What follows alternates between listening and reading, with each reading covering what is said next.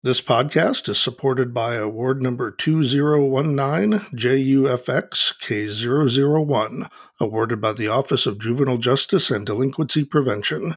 The opinions, research findings, and recommendations presented here are those of the hosts and guests and do not necessarily reflect those of the U.S. Department of Justice.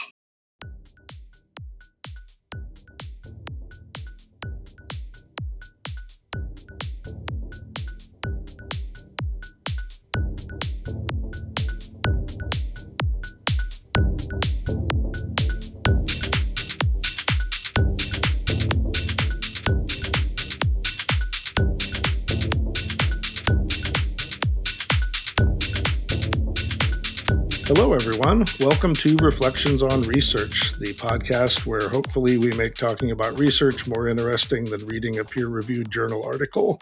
I am your host, Mike Geringer, Director of Research and Evaluation at Mentor, the National Mentoring Partnership, and we're proud to bring you this podcast today based on the sponsorship of the Office of Juvenile Justice and Delinquency Prevention, or OJJDP. They fund the National Mentoring Resource Center that this podcast is part of, and also fund a lot of work in the youth mentoring space. So we certainly thank OJJDP for their support. And we'll be talking a little bit more at the end of the broadcast today about how you can get some free assistance from the National Mentoring Resource Center if you so choose for your mentoring program.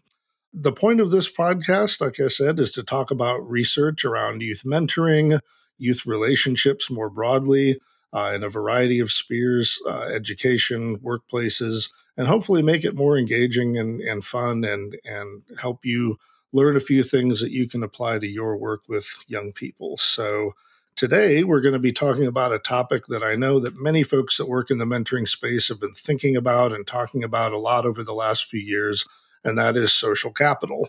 And, we often ask mentors to bring their authentic selves to these relationships and kind of share who they are with the young people they're mentoring. But I think we also ask mentors to do a little bit more than that. We ask them to share their networks, their resources, their connections, the people and places that they can connect young people to as well. And that's really what we're going to be talking about today with our guests, who has written a fantastic book on the topic of social capital, primarily in education, but also, I think, extending over into the world of mentoring. That book is called Who You Know, Unlocking Innovations That Expand Students' Networks. It's a great segue in introducing my guest today, and that is Julia Freeland Fisher, who is the Director of Education Research at the Christensen Institute. She leads a team that educates policymakers and community leaders on the power of disruptive innovation in the K-12 and higher education spheres. Her team aims to transform monolithic factory model education systems into student-centered designs that educate every student successfully and enable each student to reach his or her fullest potential. Julie has published and spoken extensively on this topic, as well as on the topics of the ed tech market, blended learning, competency-based education, and the future of the nation's schools. So welcome, Julia. Thanks for having me, Mike. So I want to start off kind of talking a little bit broadly here. I'm really excited to talk to you about your book and the topic of social capital, but I was not familiar with the Christensen Institute when I first heard about your research and the work of the Institute. So I was wondering if for our guest, you wouldn't mind describing a little bit the work of the Institute and kind of how you all came to be interested in this topic. Absolutely. So Clayton Christensen, one of our founders, who unfortunately passed away earlier this year, was a leading professor at the Harvard Business School. And Clay, among many other things, coined the term disruptive innovation back in the 80s, studying, of all things, disk drives, which has very little to nothing to do with what we'll be talking about today, except for the fact that that research led him to understand some of the causal mechanisms behind innovation and which innovations scale and why. And fast forward to about 11, 12 years ago, Clay and my colleague Michael Horn and their colleague Jason Wang founded the Clayton Christensen Institute as a nonprofit, nonpartisan think tank that takes those theories of innovation and applies them to some of the challenges confronting the public sector, including education. And we were, until semi-recently, we were sort of best known for our work in online and blended learning. This was pre-COVID-19 and the enormous effort afoot right now in the nation around distance learning. But for over a decade, we really looked at where online learning stands to expand access and affordability and flexibility in education and where it falls short on that. But when I joined the Institute almost 7 years ago, while I was excited about that sort of side of ed tech and learning, I felt like we weren't talking about the whole of the opportunity equation. Because despite the fact that what young people know matters immensely for their prospects in the job market and in life, we also know that who you know matters. And so I sort of set out, it was a little bit of a side hustle for the first 3 or 4 years, but I sort of set out to understand initially what technologies were emerging that were helping students form connections that they might not otherwise have into the job market and to support them in post-secondary pathways. And then that really expanded into a whole body of work around numerous innovations, both in education and in the mentoring field, that put relationships within reach for young people and allow them to leverage those relationships as their goals shift over time. Great, thank you. And I appreciate kind of getting a little bit of the backstory there about how and why you came to be interested in this, and connecting it all the way back to Clay's kind of history with disruptive innovation, and kind of trying to figure out, what are the levers that change things in meaningful ways. We often only recognize that that's happening after it's happened, right? No one knew Uber's going to be Uber until it's Uber. Then you realize, oh, wow, that worked. And so I appreciate you all trying to be kind of on the front end of that, and kind of maybe drive some of that with your work. Yeah. And I'll say, like, I know less about how innovation as a word lands in the mentoring world. I know in the education world, it can be essentially code for try anything new. Or for essentially trial and error. And although I don't think our theories are sort of perfect theories of causation, our hope is that looking through the lens of innovation theory, we can actually get past just mere trial and error. Innovation actually design solutions on the front end that have more hope of scaling and sticking over time. So that's our mission in a lot of ways, and excited to talk about where that sort of intersects with putting more relationships within reach for young people. Before we get too deep into this conversation, I do want to maybe just define social capital a little bit for our audience. I think I know what that means. I think our listeners probably have a sense of it, but you do take some time in your book to kind of really lay out what we mean and don't mean by this term. So how do you think about it, and kind of why are you suggesting, I think, that it's so powerful for young people's lives? Absolutely. So this term social capital, you may or may not hear it thrown around a lot. We have a quote in the book from one researcher who sort of wryly described it as a quote unquote wonderfully elastic term, which for anyone doing research is what that wonderfully sort of snuck in there. But the basic concept, at its most basic level, it's the notion that networks and relationships contain value, right? So we talk about financial capital as dollars that contain value. We talk about human capital, what you know and can do that can translate into value in the labor market. And social capital is the idea that your networks themselves contain value and resources.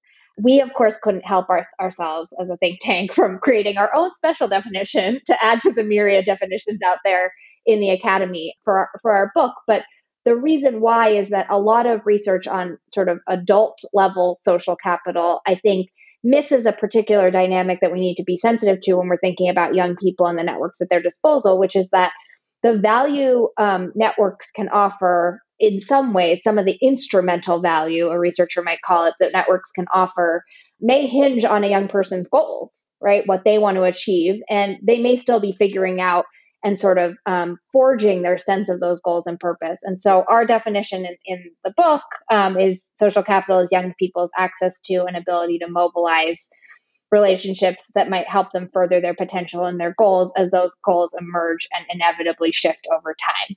So a mouthful, but I think for anyone working at the program level with young people, keeping in mind that a flexible stock of social capital is actually really critical if we want to be giving young people options and being responsive to their shifting interests and passions over time.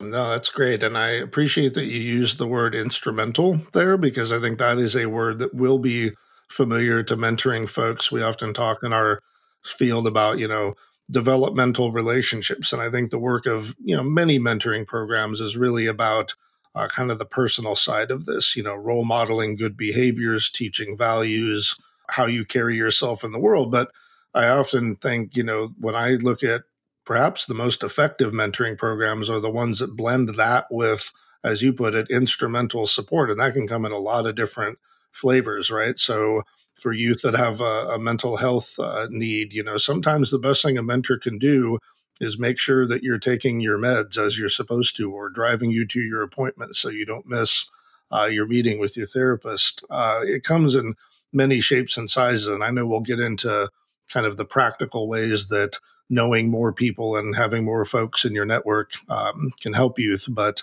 was happy to hear you say that word, because I think this feels like a very instrumental topic when I think about how it's applied in young people's lives. So, given that this is a podcast that's about research, I'd be remiss if I didn't ask you about some of the research that you looked at when putting your book together, because you are not a researcher by trade, I believe, and so you had to go out and kind of find information that hopefully confirmed or maybe didn't your hypothesis as you started to work on this book. So, maybe tell our listeners a little bit. What really influenced you? What research did you find out there that let you know you were on the right path here?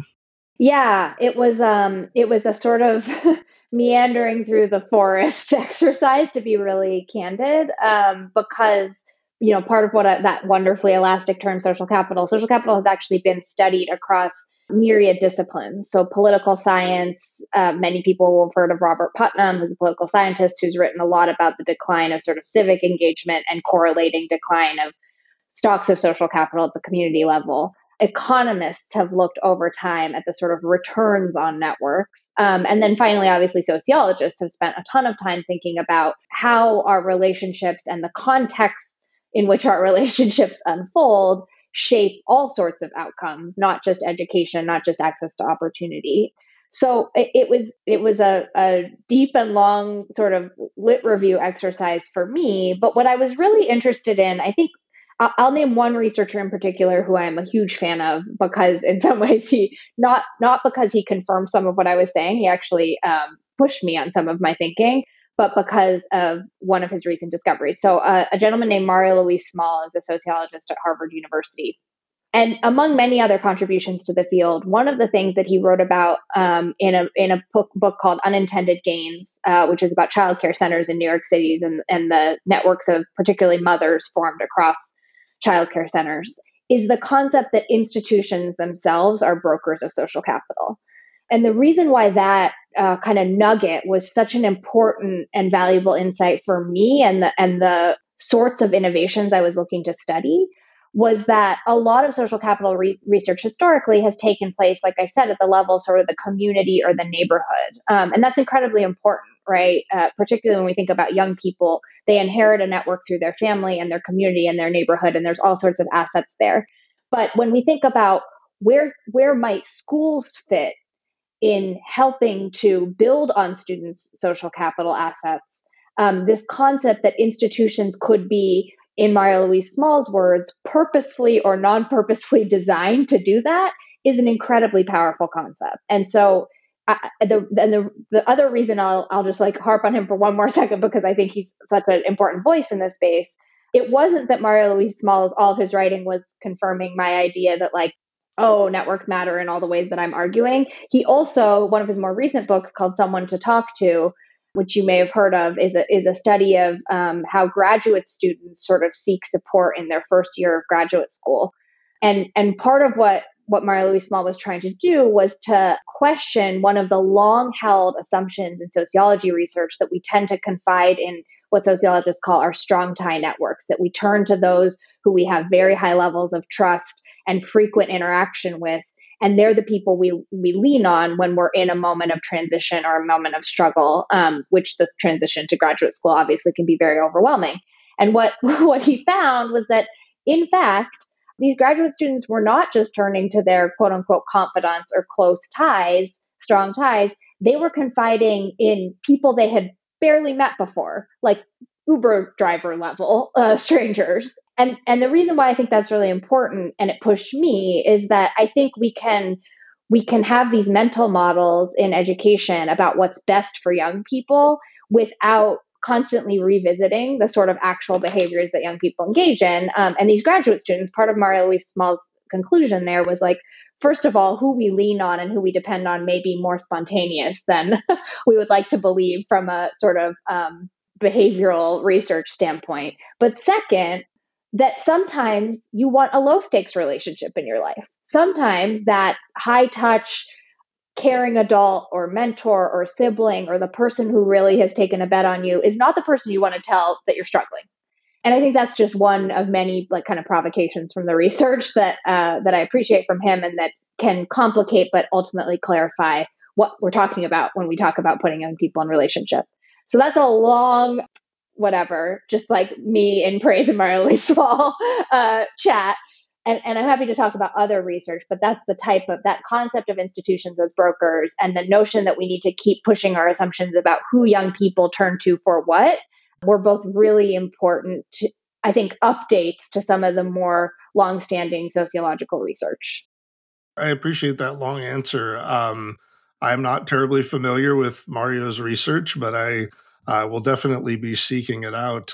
And you said a couple of things there that really resonated with me as a mentoring person. One is just that I feel like this field really emphasizes that your mentor should be as much of a strong tie person as possible, right? That is almost how we conceive of it. And, you know, if you sign up in a program, hey, mentor this kid for a decade if you can, and be literally as close to a big brother. That's called that for a reason, right? Is that's kind of our conceptualization of the role. But you are very correct that people will often seek help from folks that they are not that connected to for a lot of reasons, embarrassment and fear of letting people down. And I mean, what's the cliche? Everyone goes to the bar and talks to the bartender, right? That person or your hairstylist or whatever, right? Like those people get the real tea, so to speak. And so, that really makes me think that surrounding young people maybe with some relationships that have value, but also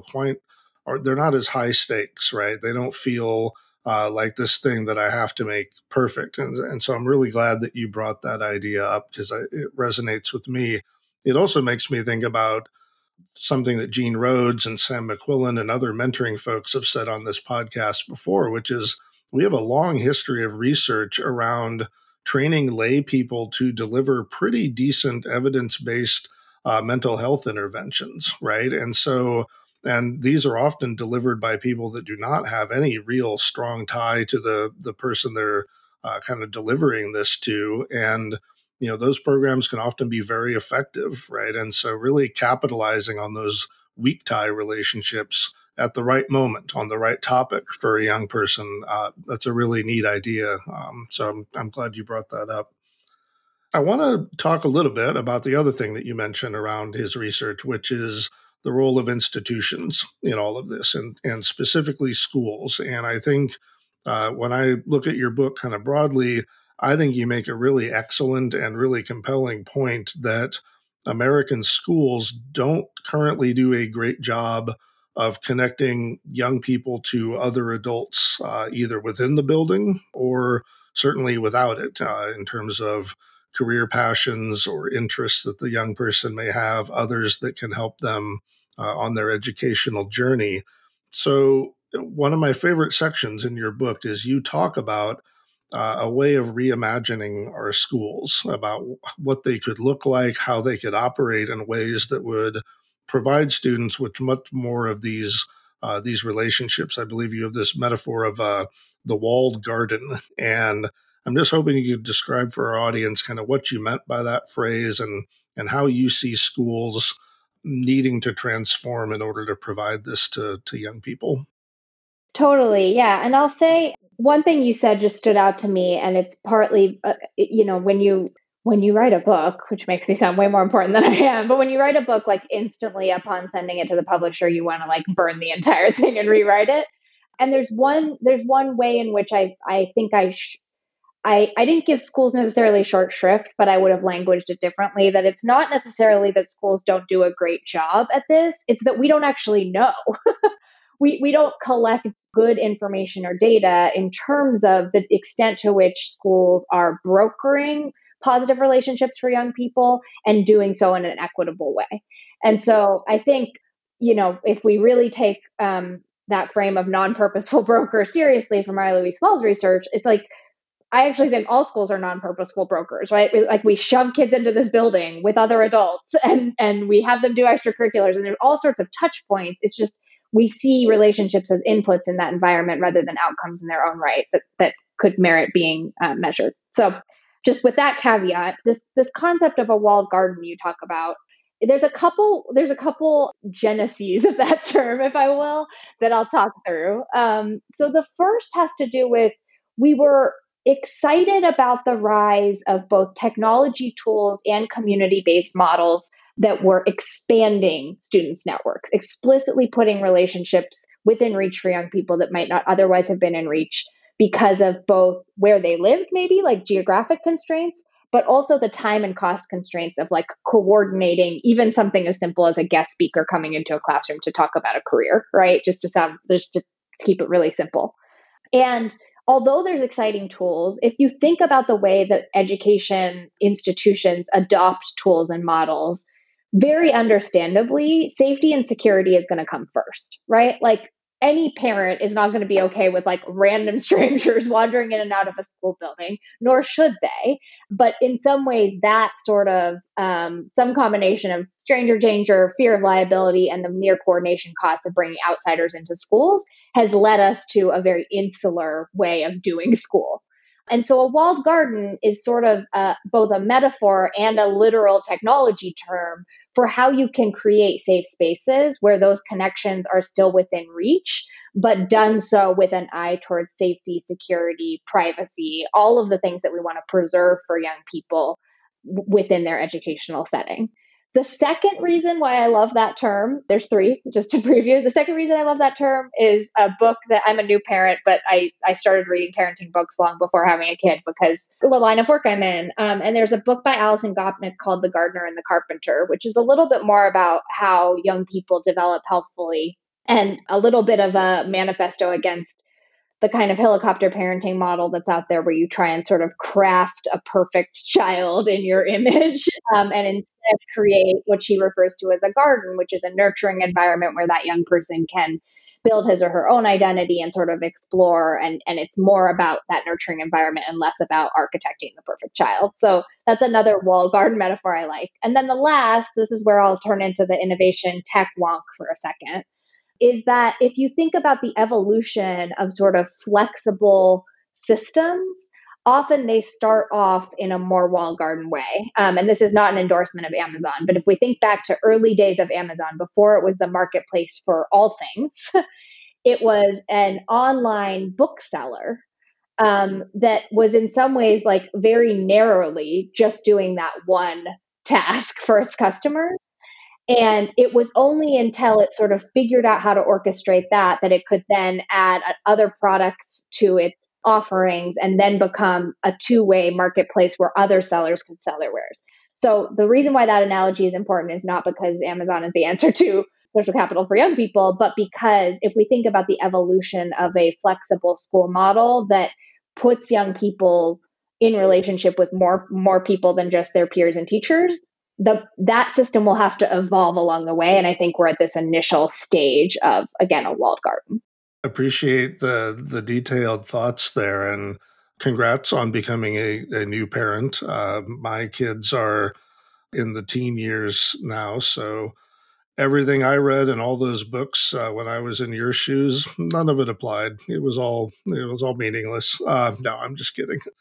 But it is interesting. I mean, that tension as a parent, and I think as a mentor, you want it to be perfect, right? And the reality is, young people, that garden will have some weeds, I guess is the best way to put it. And your job is to just tend to it and help it be the best garden it can be. But I appreciate you unpacking that metaphor. There's a lot into that, and that section of the book really stood out to me. And yes, and I do want to reiterate for any educators that may be listening to this, Julie is a big fan of your work. She is not an opponent of America's schools, but I think you recognize rightly that there are some innovative ways that we can be supporting young people even better, particularly as they transition into their eventual adult selves. And, I want to talk a little bit here about the last thing you mentioned, which is technology and the role of that. And I think the entire nation, because of the pandemic and schools shutting down and mentoring programs not being able to get mentors and youth together in person, everyone is trying to figure out the role that technology can play in creating new relationships, strengthening the ones that are already there. And you talk a lot in your book about kind of what a reimagined relationship centered school would look like and could look like, and the role that technology can play in that. And so I guess my question for you is, given that we're in this kind of strange space right now where everyone's trying to figure out the intersection of technology and education even more than they were before, like, do you feel this is a good time for education to be trying this experiment and trying that out? Or is now, because things are so chaotic, do we run the risk that we try some new ideas and they don't work because the world's kind of crazy right now and we abandon what would have been a really good journey to go on? What are your thoughts on that? Yeah, it's a really good question, and obviously has been literally front of mind for weeks now. So maybe I'll take a step back and talk about pre-pandemic, what we had identified as technology's strengths and weaknesses in this space of building relationships and networks. So our big takeaway was twofold.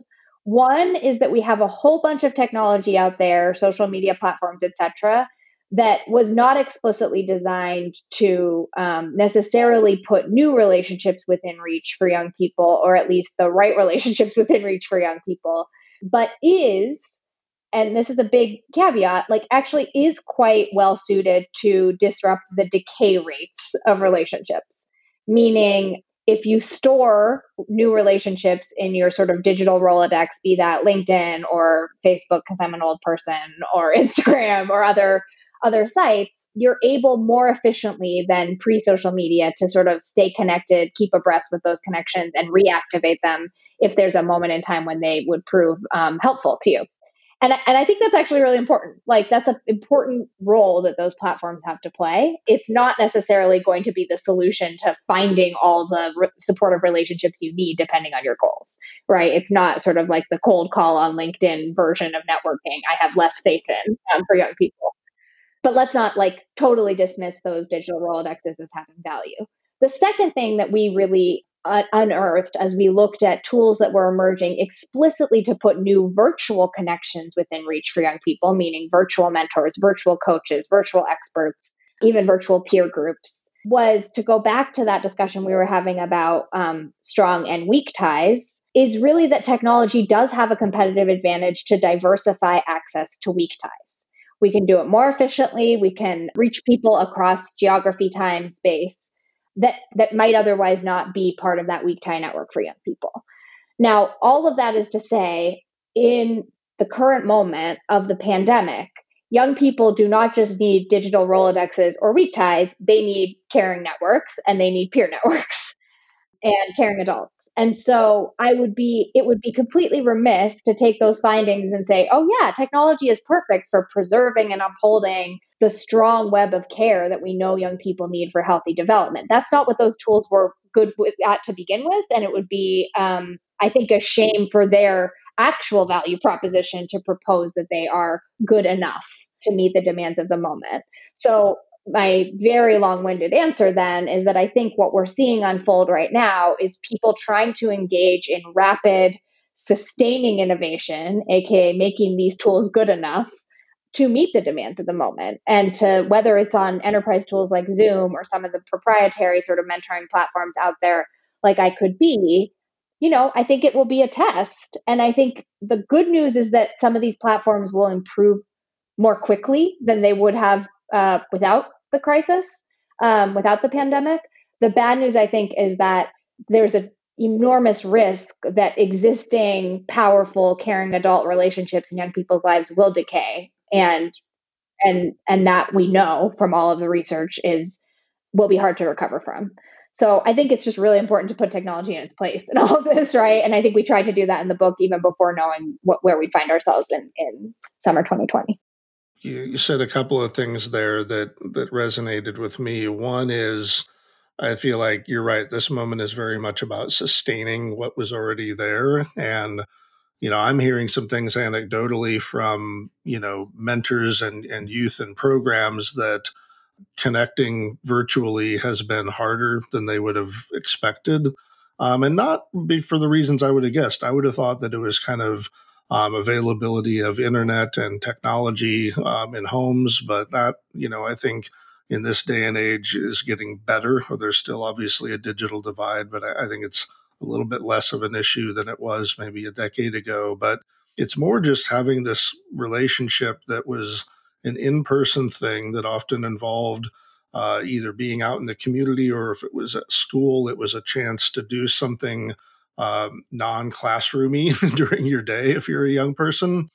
And now that everything's all disrupted, I think it's weird for them they're having a hard time transitioning into just being that way together on a screen or over the phone, right? And I also think the needs of young people have shifted substantially here, right? I mean, how many young people are in a home where there's unemployment for the first time in a long time, or food insecurity, or they've lost a relative because of the pandemic. So, it's a really interesting time, and I think we're doing an okay job of trying to maintain those, but it's hard. I mean, we just got yesterday, I got survey results back. We did a little national survey of adults and found that of the people that said they were mentoring a kid currently, either in a program or outside of a program, and that was the majority by far, it was kind of natural mentors, 20% of them said that they hadn't talked to their mentee at all since this started. So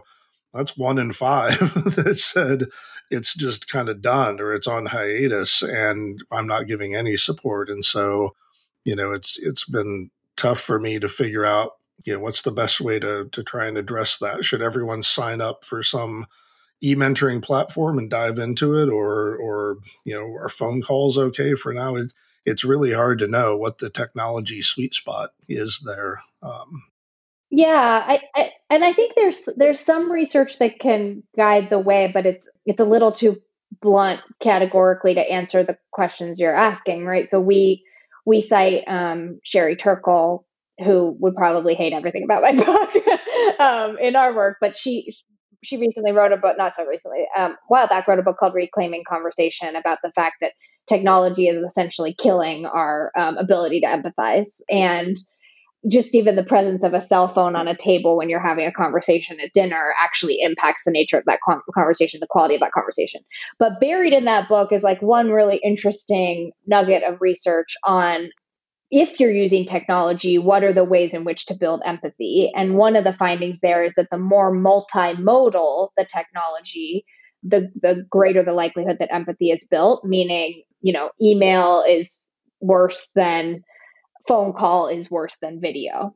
And again, totally a broad set of findings that I don't know we can apply sort of universally to mentoring programs. But I think if I'm being too Pollyannish, you can call me out. But I think one question I have is that can some of these technologies become even richer on that sort of multimodality spectrum, so that they're getting better and better given the constraints of the moment? So that's just like one little nugget.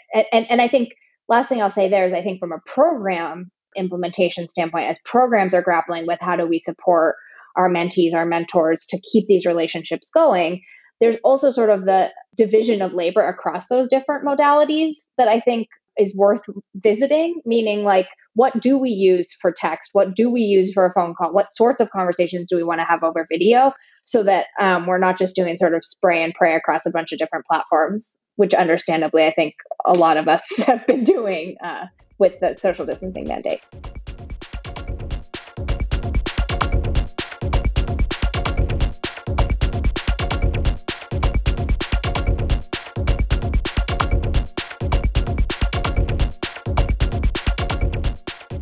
It's interesting. I recently did a lit review on kind of the research on e-mentoring, right? And I think one of the things I was struck by there, you mentioned that the more modalities your technology can encompass, the better. But it was funny. I saw really great examples of mentoring programs that were purely text based. They were some kind of bulletin board or email based, where the relationships were incredibly strong and deep, but it was challenging. And in often cases, those were folks that had some really core thing that they were doing together, right? Or a topic that had brought them together. So, like a young person with a chronic illness who's stuck in some wing of a hospital, being able to email back and forth with an adult who had that same medical condition is doing okay, and providing not just encouragement but real practical advice on how to manage that health concern. For example, there were program in Germany, a really excellent thing for gifted girls who wanted to go into STEM careers. And they set up this bulletin board system where they had hundreds of female scientists available to just talk about anything, anytime, right? And, it was just, speaking of weak ties, it's like, you're a high school age girl on this platform and you have access to every top female scientist in Germany is at your fingertips. And so, but I do think I also know I have a friend of mine who runs a program for uh, kids living abroad, military kids, kids at embassies, that kind of thing. Those children often struggle with depression and other issues. Just, living abroad as a young person can't be easy. Hers is all video based, right? And I think that the key there is she went with video for the empathy reason that you mentioned, right? When I can see a face, when I can see a spark in your eyes, when I can read your body language, it's probably easier to have some of that empathy and understanding. So, Definitely. And just to connect two dots of what you shared, I think with the decline of that 20%, I think it was of mentoring relationships where people hadn't gotten back in touch, like what's fascinating to me, and I know this isn't apples to apples necessarily, but there's a subset of technology tools in the space. Two that come to mind are Career Village and Nepris. Career Village is a Q&A platform for young people to solicit advice from professionals. Nepris ports industry professionals into classrooms virtually. Both of them have seen an enormous surge in volunteerism. And I sort of just put that out there as to prompt our thinking on this may be a moment where that sort of engagement feels more feasible to adult volunteers. And I don't think that's a good thing necessarily, but it's something I'm observing, I guess. And consistent with your Germany example, it's a way in which adults can engage with young people, but at a much more flexible but at scale basis. So just something I think we should keep an eye on as this pandemic evolves, and understanding the sorts of volunteerism that it gives rise to and the sorts of volunteerism it potentially impacts negatively. yeah, no, great examples, and I'm familiar with both of those, and good platforms, and I'm happy to hear that they're kind of able to scale and bring more of that to young people. But weak tie plays, right? Like we have to call them what they are and not sort of treat them as the same as a higher touch mentoring model. Yeah, no, and I appreciate you saying that. I think sometimes one of my biggest, complaints in the mentoring space is that we treat all mentoring as if it's the same thing, right? It's not. It comes in a variety of shapes and sizes and flavors, and sometimes that week time mentoring is just as impactful as the 5-year relationship. It all depends on what it is you're trying to do, right? I want to go back and talk a little bit about just social capital a little bit more broadly. One question I had when reading your book, and I'm going to try and phrase this carefully here because I don't want to seem too negative about my fellow citizens, but I did find myself wondering whether social capital is something that people in our society do want to share broadly. And, you kind of open up your book talking a little bit about the fact that we as humans tend to hang out with and want to be around people that are already pretty like us. And in many ways, the point of mentoring is to be around someone who's not very much like you, a young person, often from different circumstances than yours. And all that's good. And there's a rich exchange that happens there both directions. But we do have things in this country like, hiring discrimination and, the old boys network, so to speak. And it made me wonder that in some ways we do also hoard our social capital a little bit. We dole it out to folks that we kind of deem worthy of having it. And so I guess my question for you is, as you researched this, did you feel like social capital was something that, did you find examples of people at scale kind of willing to give it to others that may be very different than the normal circles they run in? I'm just curious as to your thoughts on that. Yeah, it's a really great question. So I think let's start with the sort of old boys network job piece and work our way down the education pipeline, if that makes sense. So one of the sort of alarming statistics that undergirded this entire undertaking is that an estimated half of jobs come through personal connections. And there's a bunch of different research that sort of goes at that number and even suggests that it might be higher with things like unposted jobs. And so when you think about that statistic, there's a couple of really important efforts afoot in the quote unquote field right now to change that number. Meaning, for example, skills based hiring. So, a lot of people working in post secondary and workforce development are working really hard to make sure that employers, rather than just tapping their old boys network, are actually hiring on the basis of skills, not networks, right?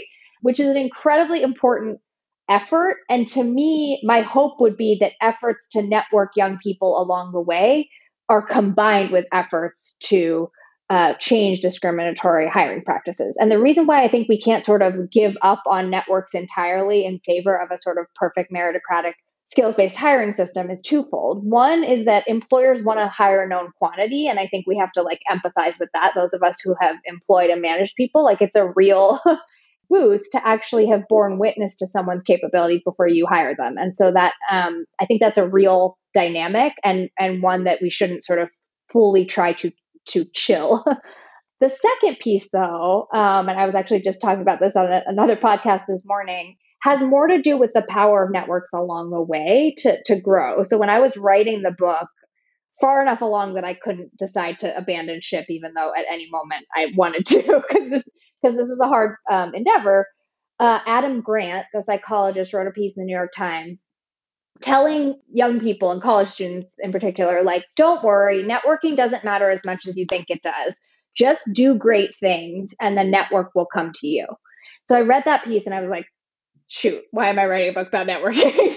And then I paused and I said, this magical do great things black box is not an individual endeavor. It's a networked one, right? We don't do great things by ourselves. We don't learn and develop on our own. And if we sort of dismiss networking as a down the line exercise that you don't need to do until you achieve greatness, we are selling so many young people short. And we are, I think, perpetuating a myth of meritocracy. So I know I'm not answering your question quite yet, but I just wanted to get at that sort of why I think we need to think about twin attempts to get at that job getting moment that include both skills-based hiring and diversifying pipelines in addition to building students' networks. Now, to your original question of aren't people hoarding this? The answer is yes, they are. And it doesn't maybe appear in obvious data, but one data point that we cite, and this drew in part from your excellent work at Mentor and around the Mentor effect data, but spending on enrichment is actually a really interesting proxy, not just for the fact that affluent kids are getting access to a huge suite of enrichment activities that may be learning and expanding their horizons, but all of the relationships that come with those enrichment activities. And some of the data on access to informal mentors reflects that, right? That young people from the bottom income quintile are reporting less access to those informal mentors. And the second piece that I think is important, that's not so much hoarding in the sense of I'm not going to help someone different from me, but that is virtue of what gets passed down through inherited networks, is that this may be obvious, but parents with a BA or more are disproportionately networked into the knowledge economy, meaning they have more connections with professors, CEOs, congresspeople. I don't know if you want to know a congressperson in 2020, but that's a separate conversation. And young people, of course, benefit from their parents' networks. So That hoarding is happening. You are correct. And I think this goes back to why this concept of institutions as brokers to me is at least one important step in how we could cure that hoarding. Because rather than thinking about sort of the behaviors of discrete individuals, thinking about how could our institutions overcome some of that by being explicitly designed to combat that, I have some hope, if that makes sense. And I think that in our communities, the Career Village and Nepris example I just gave is like a tiny window into this. There is a lot of latent social capital that our schools are not tapping into and were never designed to tap into. And so I guess I want to see how it plays out, to see as people try to grow these models and technologies and new approaches to learning that are more networked. Let's see what latent social capital we can first unleash before we declare that like there's none of it on the table because everyone's only going to help their own. That's a little bit more hope and a little less research, but was the thrust of the book. No, and I appreciate that, and I think as someone who on the periphery of research myself, I would say you got to run the experiment, right? I don't want to give up on people's willingness to do that until I know we've given it our best effort, and maybe it didn't work as well as we'd hoped. But my guess is you're right that if we can use institutions like schools, there's probably others we could talk about. If they're designed in a way that facilitates that, I would be shocked if we didn't see more of it, especially if we can use technology to make that easier for folks, right? And make their giving back and support of a young person an easier lift. I want to also touch on something you mentioned because you talked about educated parents and the role that they play in connecting young people to other highly educated professional types. The other thing that struck me in reading your book was a lot of the examples that you used were these very high level kind of white collar professions, lawyers, doctors, film composer, and those are all awesome careers. And I would hope that many young people aspire to those. But I also feel like America is in the middle of a very blue collar recognition moment in that we're realizing the folks that make society function are often not the white collar professionals. And so I just wanted to get your sense of how does social capital support young people that may wind up in going into blue collar professions. I often think of social capital and instinctively my mind goes to, oh, I'm going to help get you, into college and into some, awesome career, but not everyone can have an awesome career, right? Someone's got to be, the fireman or taking out the garbage, right? So how does social capital play into kind of blue collar lives as well? Yeah, absolutely. So one thing to be clear on, I think when we talk about sort of diversifying any young person's network beyond his or her inherited network, be that from an affluent family or a low income family, be that from parents who went to college or didn't go to college, I think like starting from an understanding of who they know and then building from there is like part of the thrust of what we're talking about. For the sort of different ways in which social capital functions or not, depending on different blue collar versus white collar versus, I would say, new collar is a whole other layer of this that communities grapple with. I would point to two scholars in the space who have done a lot of thinking on this. Sandra Susan Smith at UC Berkeley, who wrote a book called Lone Pursuit, which looked at how the working poor did and didn't leverage networks to find jobs, and found, I'm going to way oversimplify her findings, but found in part that although people were still using networks for job finding, they weren't necessarily able to use those networks for upwardly mobile jobs as opposed to lateral sort of job switches, and that there was some hesitation among certain subgroups to use their networks or to vouch for people in their community because they saw that as a risk with their employer. So there's a ton to unpack there. I more want to sort of cite that there's research out there on that explicit topic that I think it behooves all of us to get smarter on, particularly as we think about the array of options students may be exploring. Another scholar out there, Edward De Jesus, has worked for a long time at the sort of intersection of workforce development and youth development and social capital, and has also looked at sort of these different inroads that young people use, and finds that young people are in fact turning to their existing networks to find jobs, right? So the sort of general idea that a network can provide instrumental support still holds true in blue collar jobs as well. So that's like two researchers I would point to. I think, again, if we come back to the idea of what is school's role here, my hope is that we are having a conversation that drives towards optionality. And so it's less about, oh, you're a fourth grader who's interested in STEM. You will only meet female scientists for the next 12 years of your formal education, right? Like, it can't be that sort of blunt force given particularly the rapid changing dynamics of the labor market. But if we are arming young people with diversified networks across a whole range of professions, we are hopefully unlocking more options for them down the line, blue collar, white collar, new collar, et cetera. Oh, I love that answer. And thank you for just very clearly stating that there is inherent value to opening up a young person's network that go far beyond where they wind up in a career or in their education.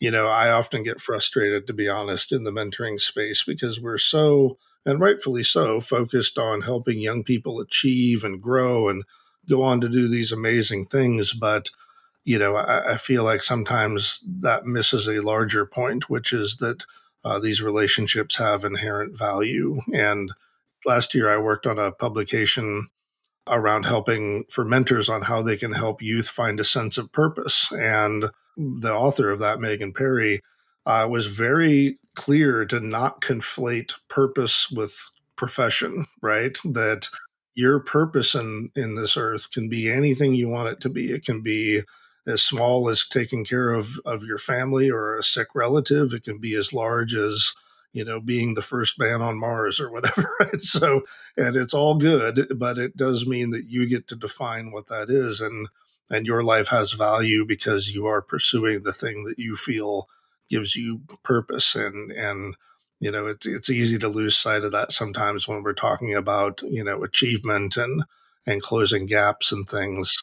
And I'll say, I think we're going to get to this towards the end when I get to ask you questions, but I actually think I've been taken aback by how sort of in some ways separate the education space and the mentoring space are. And I actually think purpose could be one of the bridges in the coming years that brings these worlds together a little more, because purpose is actually getting a lot of attention. Now, I always, from an ed reform perspective, I always worry that it's like old wine, new bottles, but it's getting a lot of attention in the kind of guidance and support space inside of schools. And I think both the sort of science of finding one's purpose and some of the design choices would benefit from understanding what's happened and what's worked in the mentoring space, and probably vice versa.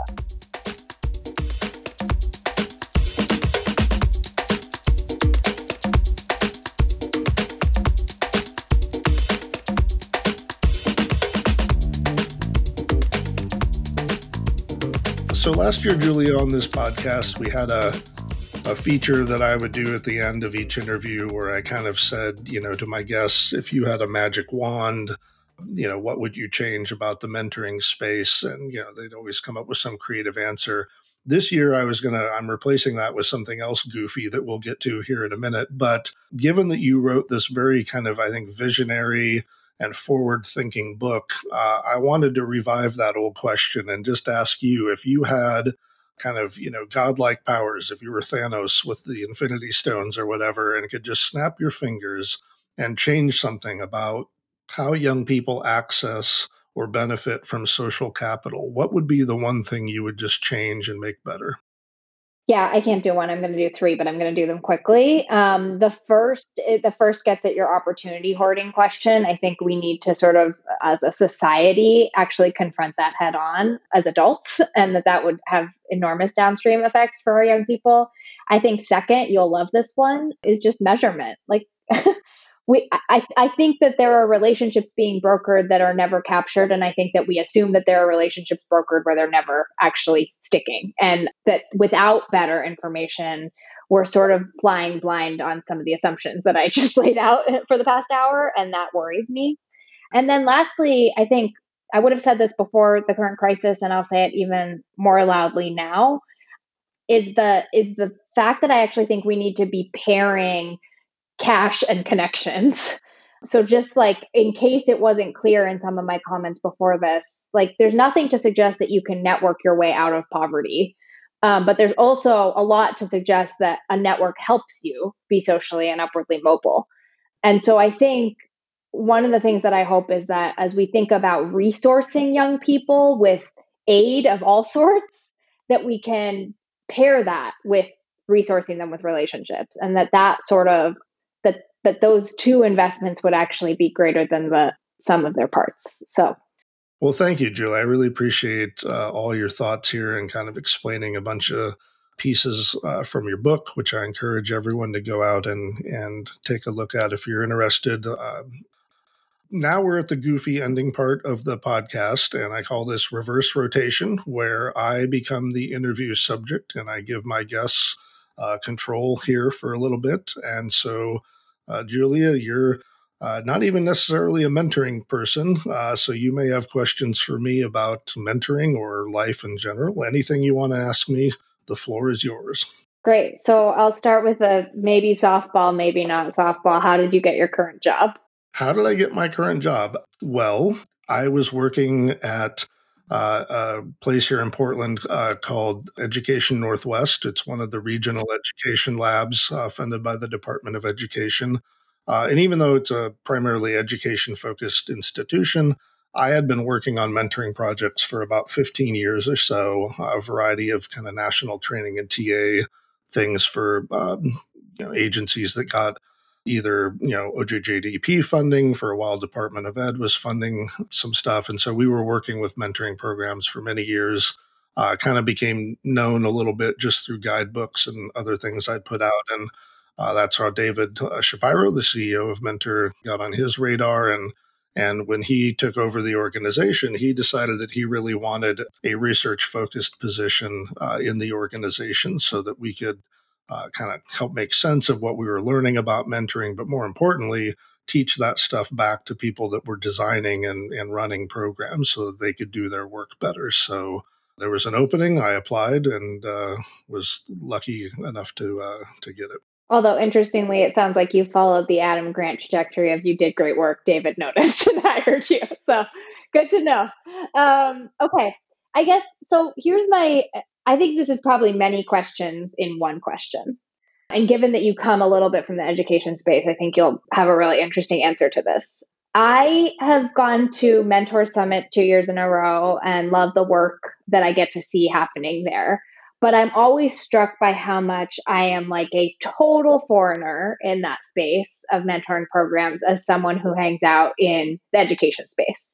And I'm also always struck by how schools are talked about, obviously, sometimes as partners in the work, but also as, frankly, like barriers to doing good work sometimes. So I would just love to hear you riff on the various ways you think that education and mentoring could cross pollinate, either from a research perspective or a program perspective, or both.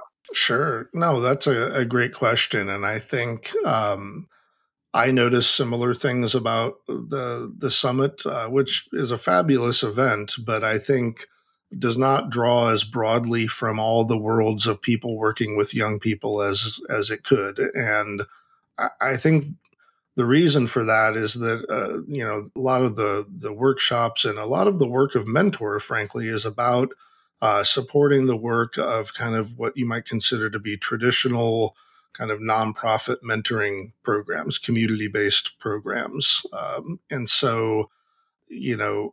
But when I step back and look at mentoring kind of with a capital M very broadly, the reality is that most young people are going to get their mentoring not through a program, but through somebody that they have met, right? And somebody that could be a next door neighbor, they could be the coach of their little league team, the leader of their house of worship, whoever it may be. And so when I think about it that way, I actually think there is quite a bit of overlap between the worlds of education and mentoring. I believe teacher, if you talk about, kind of natural mentors, teacher is always the top one that people mention. And also after school staff, we did a study a few years ago called The Power of Relationships and found a lot of folks that said, now this was a survey of adults asking, are you mentoring young people? There were a lot of adults that were in like after school programs, tutoring programs, things of that nature that felt like their work bled over into mentoring at some level, even if it was about, say, tutoring primarily. So I see schools as a very relationship rich place. And I think when schools emphasize relationships, there is a metric ton of mentoring that is happening within them. But there has to be some intentionality about it, right? And I was struck a few years ago at the summit. There was one of the presentations on the main stage was about a principal at a school in New Mexico, I believe, that had done some relationship mapping, not with the students, but with the staff of the school. And they basically put pictures up of every kid in the school on like a big wall and asked the entire faculty, who knows this kid? And they realized that there was a small but not insignificant number of children in their school who none of them really knew well, right? And it was a real eye opener for them. And so they created some strategies to kind of address that and to be more purposeful about it. And even things like, at my kids' school, they did PBIS, the positive behavioral support thing. That was very relationship driven, and it really forced teachers to think about how they're interacting with young people, how they're responding when a young person is acting out. It's mostly around discipline and behavior management, but it wound up being about relationships more than anything. And I saw that have actually a very positive effect on my kids' schools. So I don't know. I agree with you that it's hard to get educators in this space. I also think some of it is just, I wish the Department of Education funded mentoring much more directly through ESSA and other legislation that allowed schools to spend money on relationship programming a little bit more easily. So a long answer and a complicated answer, perhaps. Can I ask one more question? Sure. Given that you're one of the leading researchers on mentorship in the country, you don't strike me based on your tone as someone who lies awake worrying at night. Maybe you are, maybe you're not. I'm making assumptions here. But if you were to lie awake worrying about how we measure the quality of mentoring relationships, where do you think there needs to be further R&D? What are some of the blind spots in that obviously mature field of work, but still growing? It's a great question. And for the record, I am not really a mentoring researcher. I would say I'm research adjacent. I'm no David Dubois or Gene Rhodes or someone at that level. I think there's a couple of things that we miss with mentoring. One is that we're often asking young people in these evaluations where you're trying to figure out, did a program work or was this relationship impactful? We often are asking people who are young and probably have trouble articulating or may not even be developmentally able to see the value of something. And we're asking them, like, as they're exiting the program at age 14, hey, did this change the trajectory of your life? Did you love your mentor? It's like, no, of course not. Why would, if I'm a 14-year-old, why would I feel like this? I don't know what I don't know because I'm 14, right? And so I think, what's a more interesting question, and I actually am trying to get funding to do a project to do this here in the States, is to ask adults to reflect back on the value that they feel those folks made in their life. And there's lots of research reasons why that's not the gold standard way you do it, right? If we were doing this as a true experiment, you'd give one batch of kids some mentors and the other batch none, and you track them for 30 years and see what happens. But what's interesting is, David Dubois and Carla Herrera actually just did that recently they followed up with the original cohort of young people from that 1990s Big Brothers Big Sisters study and found them all these years later, tracked down all 1,400 participants or whatever, both the kids who got mentors and those who didn't at the time, and found not a ton of differences in how their lives had turned out. It was kind of a mixed bag of findings. They actually came on the podcast here and we talked about it a little bit. But one of the things they said that really stuck with them, and once again, it's qualitative, it's a little anecdotal, but I think it's true, is that so many of these people, particularly folks that kind of didn't have a great relationship with their mentor, there were lots of people that lamented that missed opportunity. It wasn't until they got into their 20s, 30s, 40s, and saw how life played out for them that they realized, man, I didn't take advantage of that opportunity. That person was trying to help me in a way that in the moment, I didn't even understand that they were like, I just got presented with this random person to be like my mentor. I'm like, who are you? Like, but in retrospect, they realized that that was either a missed opportunity, or in some cases, they would tell them that I didn't realize that their advice was meaningful until, I was 30 and in a job and I had some situation come up and I remembered some kernel of advice that this person had planted in my head 20 years ago, and it helped me in this moment. So I often think there is this hidden impact of relationships and mentoring that we don't even know about. Like it's part of the fabric of just our lives. And that is why I often get frustrated when people ask me, what's the value of mentoring? What's the return on investment? Oh, I hate that phrase with a passion, because I'm like, well, that's trying to ask, like, what's the return on investment of love or friendship? Not everything needs to be monetized. And, not everything, you don't know the answer to everything 10 seconds later, right? And I often feel, just to answer your question, that when we're looking at mentoring relationships, we're often not seeing the whole picture, because that's something that's going to play out over time in 1,000 imperceptible ways. And so, to me, the best argument for mentoring is not financial. It's not around, equality or equity, or all those things are all important. But to me, it's a moral imperative. It's a human right, right? And so to me, yes, I like research. I will always want to be measuring things about mentoring or, evaluating the effectiveness of programs. That's important, but it's not the reason for mentoring. The reason for mentoring is just that's what it means to be human, I think, at some level. So, Yep, absolutely. Great answer, Mike. Thank you for indulging that one. yeah, no, thank you, Julie. And this has been a really great conversation. I appreciate your time.